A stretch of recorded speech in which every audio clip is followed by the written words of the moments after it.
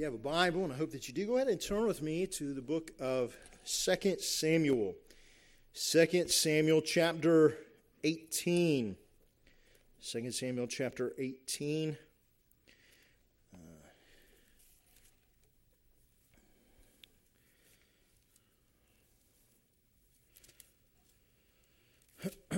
Second Samuel chapter 18. And I will not read the first 8 verses of chapter 19, but I will most certainly reference the first 8 verses of chapter 19, and we'll cover them in the sermon. So just be aware of that. But again, so we're going to be in 33 verses this morning. And I only mention that because I am going to ask you, if you're physically able to do so, that you would please stand as we honor the reading of God's holy and written word. It says this, 2 Samuel chapter 18, beginning in verse 1, the whole chapter, going through the whole chapter. Hear the word of the Lord given to us this morning. And David numbered the people that were with him, and set captains of thousands and captains of hundreds over them.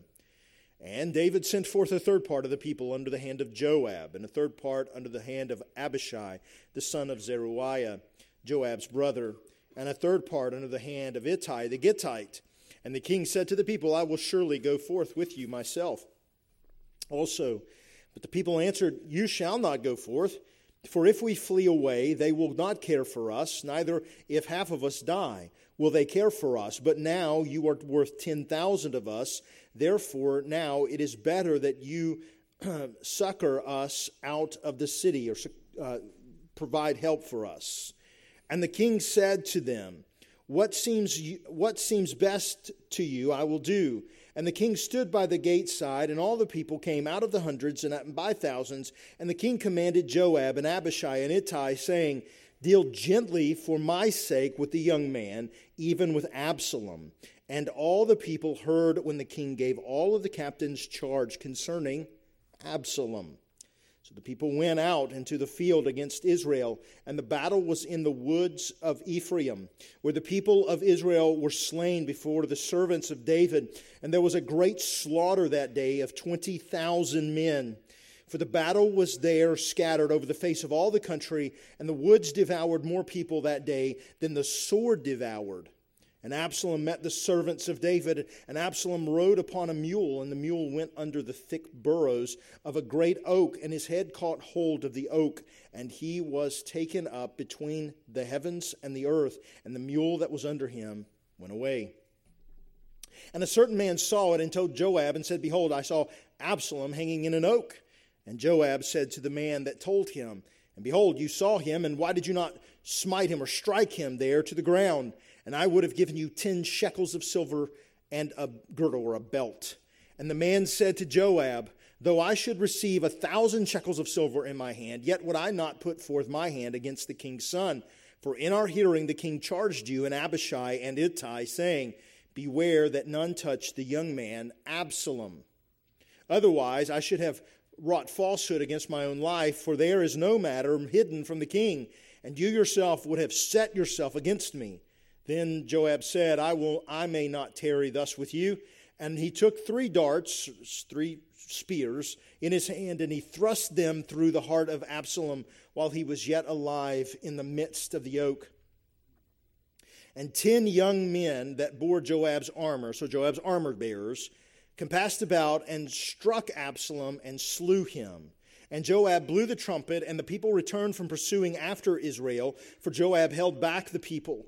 And they took Absalom and cast him into a great pit in the wood, and laid a very great heap of stones upon him. And all Israel fled every one to his tent. And now Absalom in his lifetime had taken and reared up for himself a pillar which is in the king's dale. For he said, I have no son to keep my name in remembrance. And he called the pillar after his own name, and it is called to this day Absalom's place. Then said Ahimaaz, the son of Zadok, Let me now run and bear the king tidings, how that the Lord has avenged him of his enemies. And Joab said to him, You shall not bear tidings this day, but you shall bear tidings another day. But this day you shall bear no tidings, because the king's son is dead. Then said Joab to Cushai, Go, tell the king what you have seen. And Cushai bowed himself to Joab, and he ran. Then said Ahimaaz, the son of Zadok, yet again to Joab, but now, howsoever, let me, I pray, also run after Cushai. And Joab said, Wherefore will you run, my son, seeing that you have no tidings ready? But, howsoever, said he, let me run. And he said to him, Run. Then Ahimaaz ran by the way of the plain and overran Cushai. And David sat between the two gates, and the watchman went up to the roof over the gate to the wall and lifted up his eyes and looked, and behold, a man running alone. And the watchman cried and said to the king, and the king said, If he be alone, there is tidings in his mouth. And he came at a quick pace and drew near. And the watchman saw another man running, and the watchman called to the porter, to the gatekeeper. And he said, Behold, another man running alone. And the king said, He also brings tidings. And the watchman said, I think the running of the first is like the running of Ahimaaz, the son of Zadok. And the king said, He is a good man, and comes with good tidings. And Ahimaaz called and said to the king, All is well. And he fell down to the earth upon his face before the king, and said, Blessed be the Lord your God, which he has delivered up the men that lifted up their hand against my lord the king. And the king said, Is the young man Absalom safe? And Ahimaaz answered, When Joab sent the king's servant and me, your servant, I saw a great tumult, but I know not what it was. And the king said to him, Turn aside and stand here. And he turned aside and he stood still. And behold, Cushai came, and Cushai said, Tidings, my lord the king. For the Lord has avenged you this day all of them that rose up against you. And the king said to Cushai, Is the young man Absalom safe? And Cushai answered, The enemies of my lord the king and all that rise against you to do you harm, be as that young man is. And the king was greatly moved, and went up to his chamber over the gate, and wept. And as he went, thus he said, O my son Absalom, my son Absalom, would God I had died for you, O Absalom, my son, my son. Let's pray. Our Father, as we have now laid before us the text of Scripture, may you grant us wisdom and understanding. Grant us favor as we pray for your Spirit to attend to us through the Word now, that Christ may be exalted and the text clearly proclaimed. We ask for your wisdom and grace in this matter. In Jesus' name, amen and amen. Thank you. And be seated. In 1949, in a remote area of Montana, the place called Man Gulch, 12 men lost their lives when the wind had picked up a small fire and made it into a raging firestorm. And one of the three men who ended up escaping the blaze was the team's leader. He was the fire leader. And he watched his men trying to outrun uphill the blaze. But he noticed that as no matter how fast they were running, the blaze was quickly outpacing them. And so he realized that they were going to all die if action was not taken quickly. So in desperation, the crew leader decided to risk a new method of control that he had heard.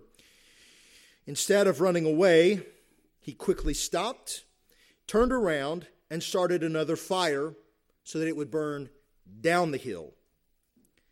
He began calling for his men to come back to him and to be safe, so that he said there would be a blaze that would flow around them instead of overtake them. But most of the smoke jumpers thought that he had gone crazy, and so they simply began to do what their head told them to do and simply run. And he yelled after them, and he continued to call out to them and began to plead with them to return. And as the smaller fire burned down toward the main blaze, it in fact drew a safety zone behind it, and him and two others who did return were saved during this time. However, the 12 who refused to listen to the warning and the pleading of their crew leader tragically lost their lives in the fire. And I'm sure you've heard the saying, fight fire with fire. Well, truthfully, that's where this comes from. Not necessarily this specific incident, but fighting fire with fire is you control a burn is set out and you burn another portion to burn itself hopefully out. And I think that as we've heard this phrase, many of us would most of us would probably never really dream of doing something like this. We think of fire as something to be doused, as something to be taken care of with water, or else you're going to be burned alive. But sometimes, especially when the flames are life-threatening and lashing at our heels, the only survival strategy that works is to literally fight fire with fire. And this is where we find ourselves in the text this morning. David must now fight. He must now fight for his life. He must now fight for the lives of the men whom he has long taken care of and who have been with him, side by side with him. They have watched over him and he them. They have now fled from Absalom and his rebellion. And Absalom is quick on his heels and about to overtake them. Hushai, God provides Hushai, this little fire who begins to burn round and about David to protect him, while the hordes and the onslaught of Absalom and this massive army began to descend upon David. David now fights for his life. And today I want us to see several truths concerning this victory that comes about of the king, this victory of the king that takes place this morning. The first place I want us to look, the first part I want us to see, is the preparation for the king's victory. The preparation for the king's victory. Now we could even back up just a little bit, back into chapter 17, and we could say that Hushai was actually part of the beginning process of the victory of the king. And we would not be wrong. And we would say that God has provided, as we said last week, Hushai, right, to protect and to watch over David, to act as this smaller fire to burn itself toward the massive fire, so that ultimately this fire would be these men that would be spared from this onslaught of this massive army. But in our text this morning, in chapter 18, we see David not only relying on Hushai, but we also see him doing something else. We also see him doing what David does best. He is a man of war. David knows war. If David knows anything else, David knows how to fight. And this is exactly what we now see David doing. David raises an army to defeat Absalom's army with the goal of sparing Absalom. And yet, in the midst of all this, and don't miss that, David, the king, though he is fighting for his life, he's fleeing from the sword, he is running and he is fleeing, we see this king raise an army, but not to slaughter them, not to slaughter the oncoming army, but to spare the man Absalom, his own son. It's an interesting and rather truthfully, from a political standpoint, actually a very ridiculous strategy. Not the raising of the army, but sparing of the anti-king Absalom, who is the usurper, who has chosen to seek to kill his own father. And so we see from this text, I think, a couple different factors in David's victory that takes place. Some of them come from our text. I think some of them come earlier. But first is that the thing that Absalom has forgotten in all of this is that Absalom has no covenant with God. Absalom has no covenant with God. Absalom has put God into a holding pattern and has no thought for God, whereas David himself, God himself, has made a covenant with David. And a part of this covenant that God has made with David is that he would give him rest from all of his enemies. That's what he says in 2 Samuel chapter 7 and verse 11. Absalom would not stand a chance in this fight to usurp the throne. God would defeat David's enemies by mere opportunity of covenant and by mere covenanting with David. And also we know that unlike Absalom, David was also a great man of faith. And yes, I realize David, as we've gone through 1 and 2 Samuel, we've seen the heights of David's goodness and his blessing and his heart after God's own heart. And we have seen the depths that his heart of sin has led him into, haven't we? We've seen him murder Uriah the Hittite and commit an offense against Bathsheba. We've seen him do all kinds of things that we would not consider glorious or good. And yet the Bible, one of the key elements to the Bible's authenticity is the fact that the Bible never glosses over the problems and the sins of her people, of God's people. It never glosses over the problems and the issues of God's people. And so it has laid bare for us that though David is a great man of faith, he has sinned, and yet David has repented and is still a great man of faith. David has also, though, according to our text, he has also wisely used his time to organize his army, split them into thirds, and has given each under the hand of a specific man, a general, a captain, one who is a man of war, one who's already known war, right? And these men are invaluable to him. They have protected him, and this vast body of people that have gathered themselves to David, having heard of Absalom's rebellion, have now gathered themselves to David, and David has now divided them up, and through skillful generalship, he has scattered these men, has strategically scattered these men so that they would be able to meet this overwhelming force that was coming against them. And with a few in relationship to the many that are coming, this great force that is coming against them, they will in fact defeat the greater force. David followed, and as a matter of fact, the principles. I think another reality for us is that in this, and understanding the keys to this victory, is that David followed the principles of delegation that Moses had learned, and David quickly does this.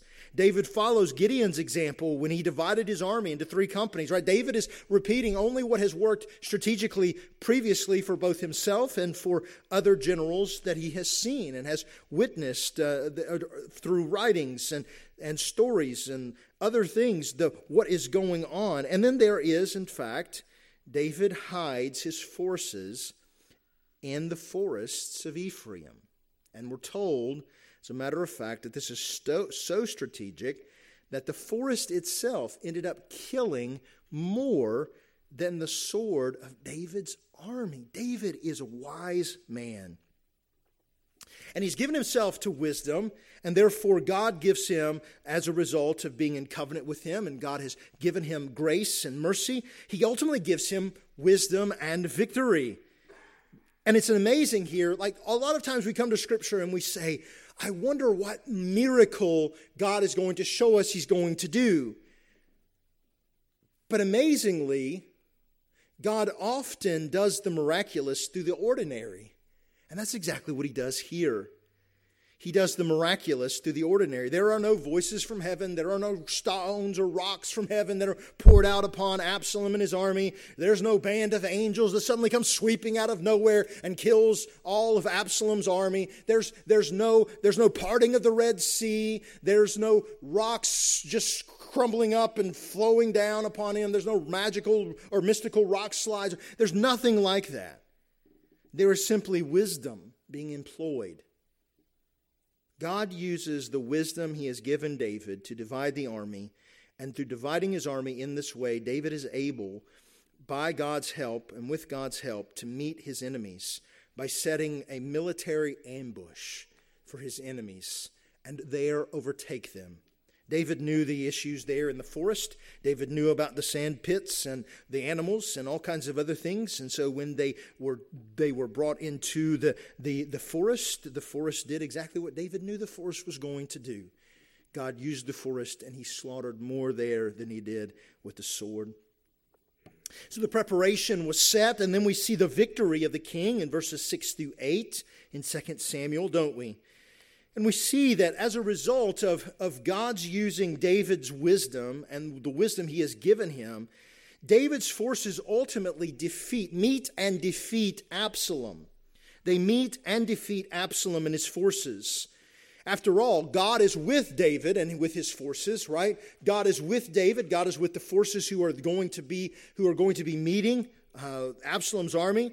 And these 3 companies all together, they meet together, and they are able to come. But don't miss the fact that while I said there's no mystical or miraculous miracle that comes flailing out, the invisible power of God is still turned clearly against Absalom. God's power is clearly turned against Absalom. By using the forest, God begins to kill many, many people. The forest does what it does, right? And so it is an amazing reality that God, though God doesn't do great miraculous things like parting the Red Sea, God does in fact turn his power against Absalom and his army. And I would say to you, my brothers and sisters, I know that in this life it is often easy to feel overwhelmed and like you're simply just tired and you're running and you're running and you're tired and you're sick and tired of running. And it seems like all of the forces of this world is against you. But my brothers and sisters, let me remind you that the God who is the God of David is our God as well. And no matter what we may be facing this morning, no matter what attack or tribulation or trouble or issues that we may be facing, the same God who is with David and overcame the great obstacles and defeated the enemy, the great enemy Absalom and his army, is the God who fights for you who are in Christ. He is the one who has defeated the ultimate enemy.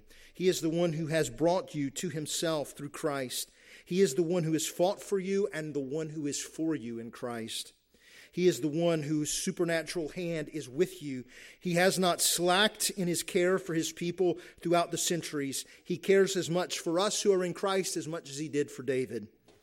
And my brothers and sisters, it is exactly because of David's greater son that we can make this statement. It is because of David's greater son, the Lord Jesus Christ, who came to this earth and lived sinlessly upon this earth, who was in fact sinless in every way, who gave himself up as our ransom and as our propitiation for our sins, that we can take refuge in Christ and know that our God is for us and our God is with us.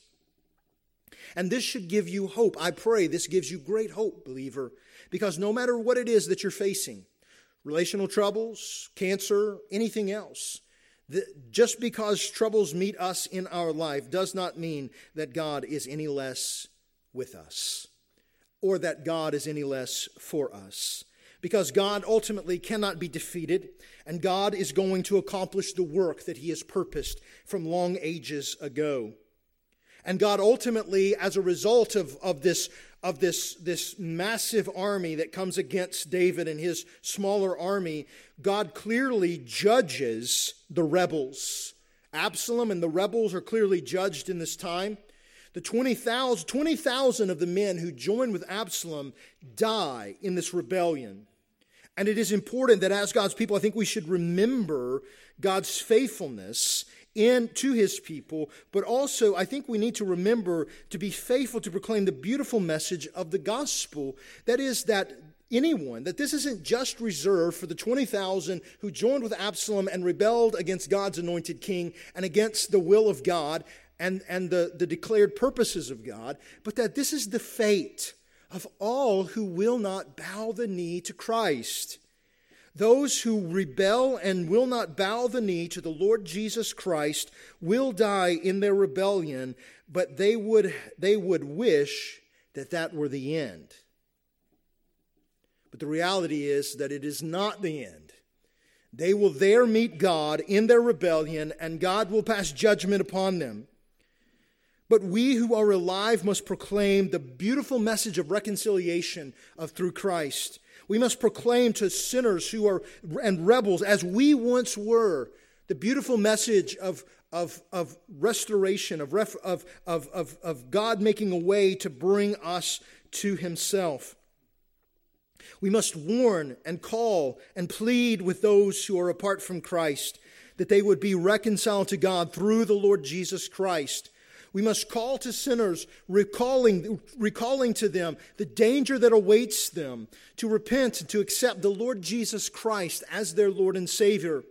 This is, after all, the great commission the Lord Jesus has left to us, to go and to make disciples of all nations. And let me say this once and for all, the commission God gives will not fail. The commission that God gives will not fail. We who are God's people go in the power and the authority of Christ, knowing that though all hell is unleashed against us and all the demons in hell should come against us, Christ is greater, and his message is still the power of God that saves sinners. And God uses regular means to show his power often in our lives, as with David's life, through wisdom, so that whether it be through troubles or tribulations or situations that we find ourselves in, we are called that whatever place we find ourselves in, to look to the one who delivers us, to the Lord Jesus Christ, to God our Father, to our triune and sovereign God, who does all for his great and does all for his glory. Brothers and sisters, let me ask you this. Do we give glory to God for his work in our lives? Do we honor him for the work in our lives? Do we remember the work in our lives? His work in our lives? Are we careful to give him praise and glory and honor in our lives? And ultimately, this scripture ultimately does point us here in 2 Samuel chapter 18 to the greater war that God has ultimately already won, that is symbolized. Absalom simply symbolizes for us the reality of the one who has already been defeated at the cross, the one who has already been defeated in the cross and the resurrection of our Lord and Savior Jesus Christ, the enemy of our souls, none other than Satan himself.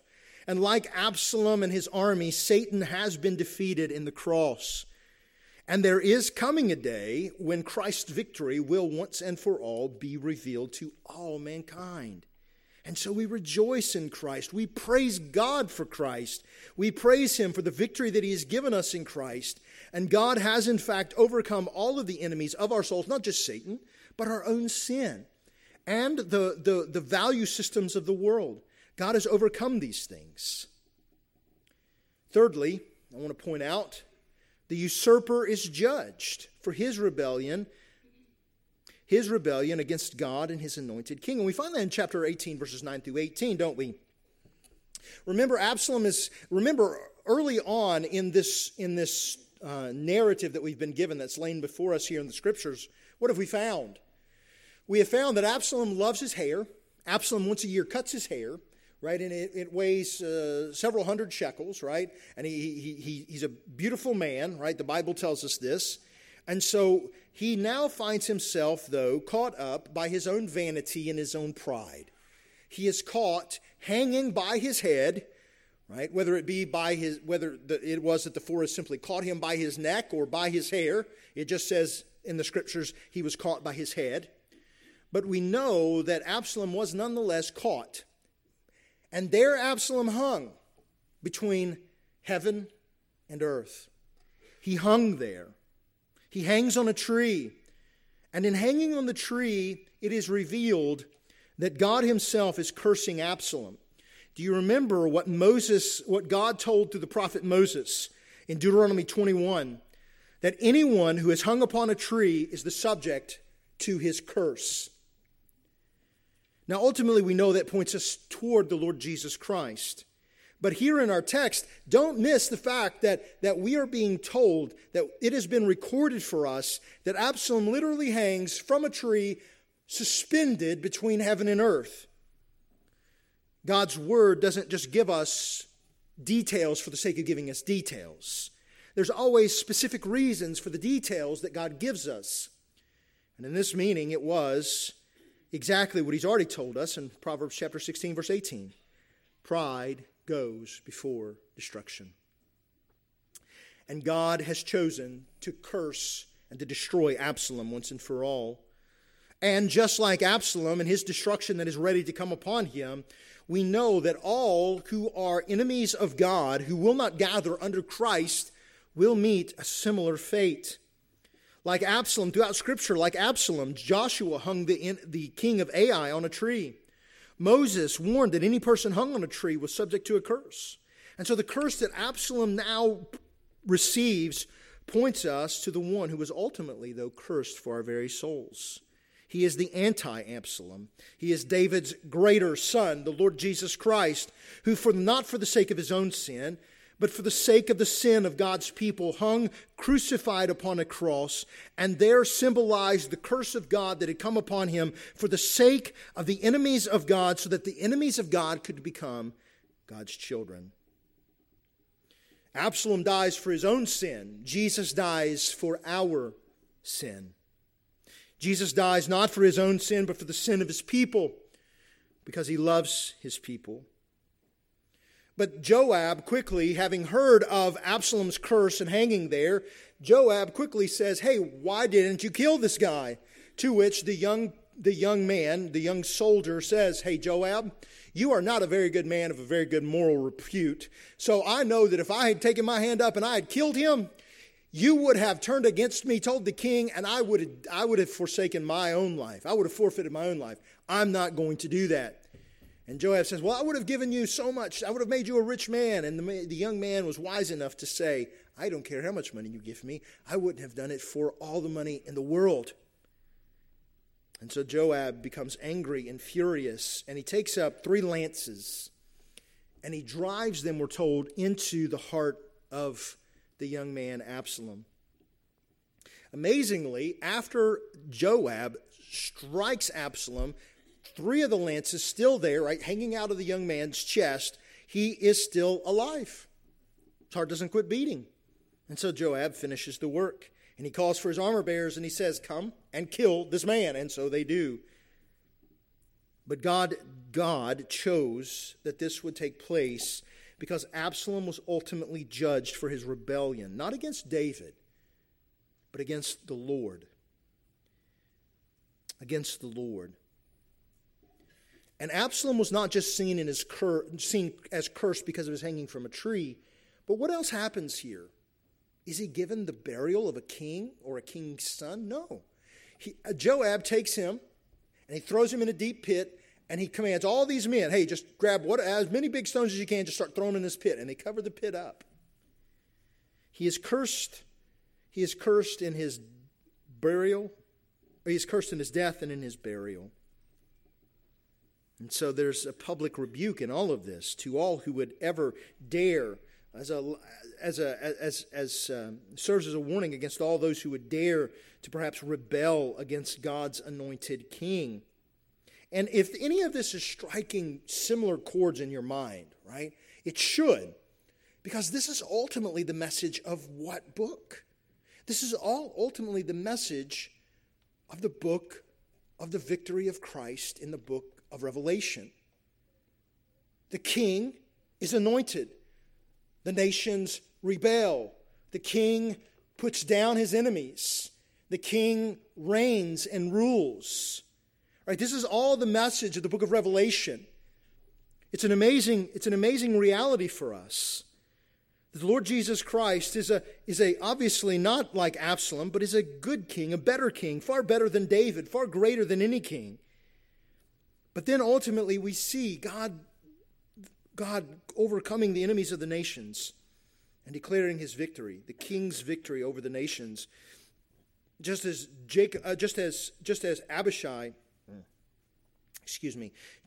Ahimaaz and Cushai celebrate the king's victory. And we see that in verses 19 through 33. After all of this has taken place, he sends out his runners and they run, they flee, right? By the way, the word good news is used here in this text 4 different times. I don't know if you've noticed it, but it's found in verses 25, 26, 27, and 31. There are 4 different times when the phrase good news is referenced, 4 different times in this account. 4 different times. And all of it being in the defeat and the destruction of the armies of the rebellion and Absalom's death. David, as a result, doesn't see this as a great victory, does he? He doesn't see it as a victory. What does he see it as? He begins to make a funeral dirge out of it, a funeral song, a song of mourning. Oh, Absalom, my son, Absalom. Oh, Absalom, my son, if only I had died in your place. Oh, Absalom, my son. Is it right for David to mourn over the death of his son? Yeah, absolutely. No man should ever have to bury their son. No woman should ever have to bury their child. And yet, It is right for him to mourn in that sense, but it is not right for David to mourn, as we see as you go on to chapter 19, verses 1 through 8.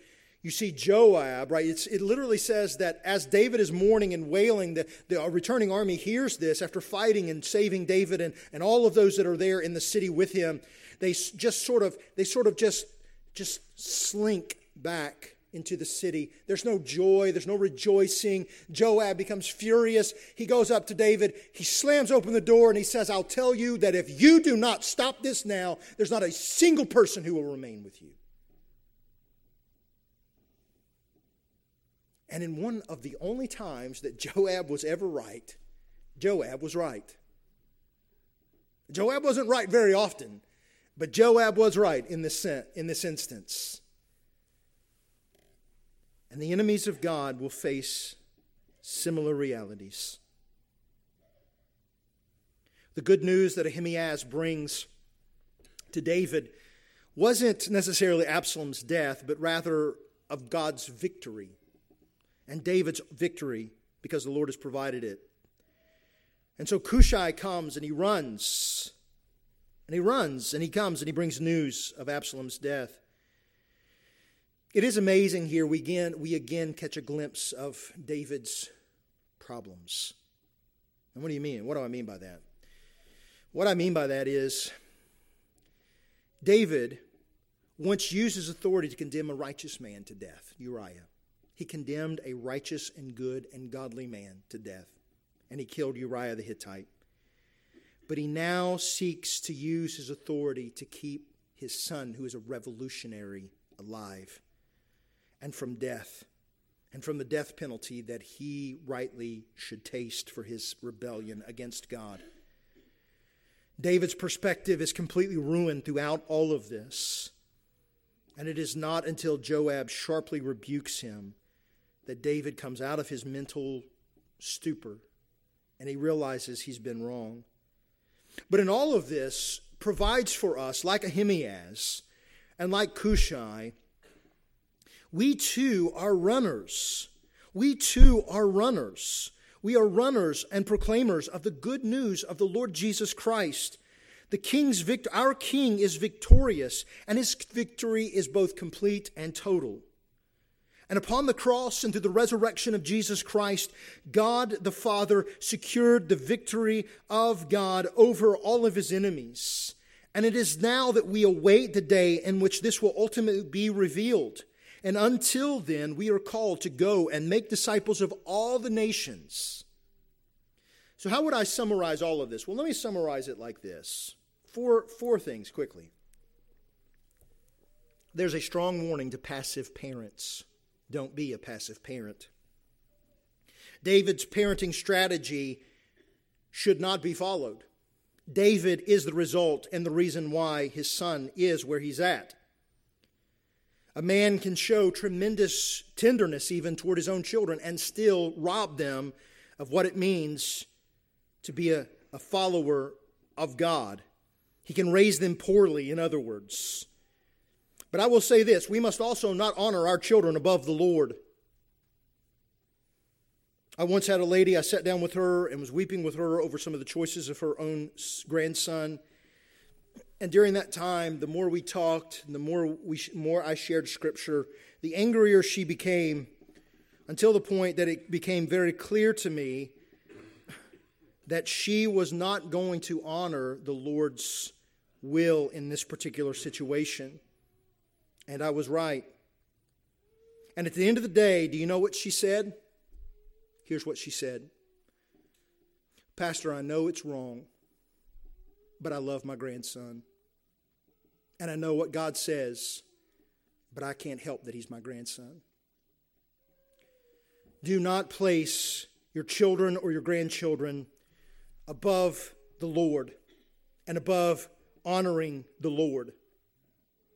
Let me say something else. It is right in saying all of this for parents, though, to grieve over their wayward children, because not just ungodly parents have wayward children. Godly parents have wayward children.